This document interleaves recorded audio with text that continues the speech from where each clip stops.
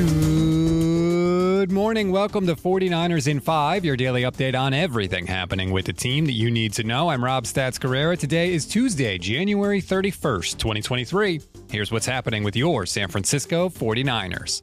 Just when you thought things couldn't get any worse after Sunday's season-ending loss to the Eagles, they did. Brock Purdy suffered a fully torn UCL, a torn ligament in his elbow, an injury usually reserved for pitchers and other throwers, not generally a quarterback injury, although if you get hit the way that Brock Purdy did, the only real options are a sprain, which was the initial thought, or a full tear, which was his reality. Purdy now set to have surgery, probably not a Tommy John procedure, but much more of a simple repair, something that has about a 6-month recovery timetable. So if that holds, and if Purdy does indeed have surgery soon, he should be able to be ready right around the start of training camp. It's not great news, but if everything holds and goes according to plan, should be totally fine for the 2023 season. Not so fast there, Ian Rappaport on NFL Network. I don't think you were quite specific enough. Let's dive into this a little bit quickly. First, doctors won't know until the operation whether Purdy's UCL can be repaired or if it has to be replaced. UCL replacement surgery is called Tommy John surgery, and that recovery time, as any baseball fan knows, is in the 10 to 12 month range. But let's be optimistic here, okay? Let's say the UCL can be repaired. Purdy is going to miss the entire offseason program, not to mention not being able to work on his own time to improve mechanics, footwork, yada, yada, yada. This is a devastating blow to not only the 49ers, but also Brock Purdy's career. Like Ian said, this is not a common injury for a quarterback. In fact, according to Stephon Ubell of ESPN, there's only been one other former quarterback to have this injury. Want to guess who it is? Nick Mullins, when he replaced Jimmy Garoppolo in 2020.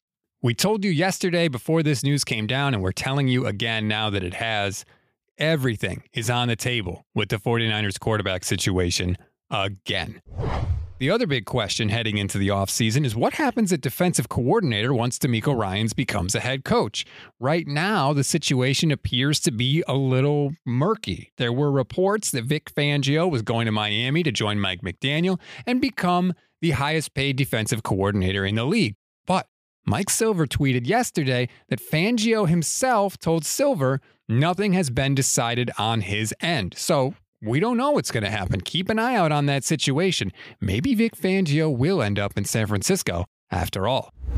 We always give you one thing to read, one thing to watch, and one thing you might have missed. One thing to read on this Tuesday, Matt Mayoko has a column about the 49ers quarterback situation on NBCSportsBayArea.com, and I'm sure it will be the first of many this offseason, but it does set the table nicely for what's to come.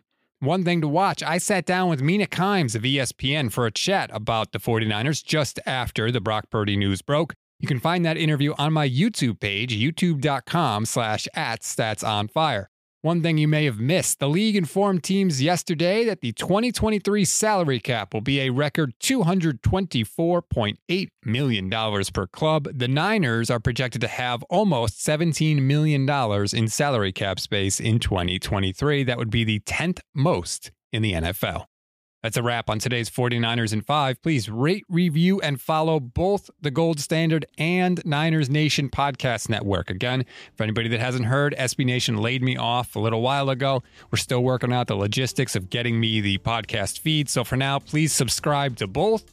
I promise we will get that situation straightened out soon. But if you could do me that favor, I will really appreciate it. And of course, as soon as I have an update, you'll have an update. Enjoy your Tuesday, everybody. I'm Rob Stats Guerrera. We'll talk tomorrow.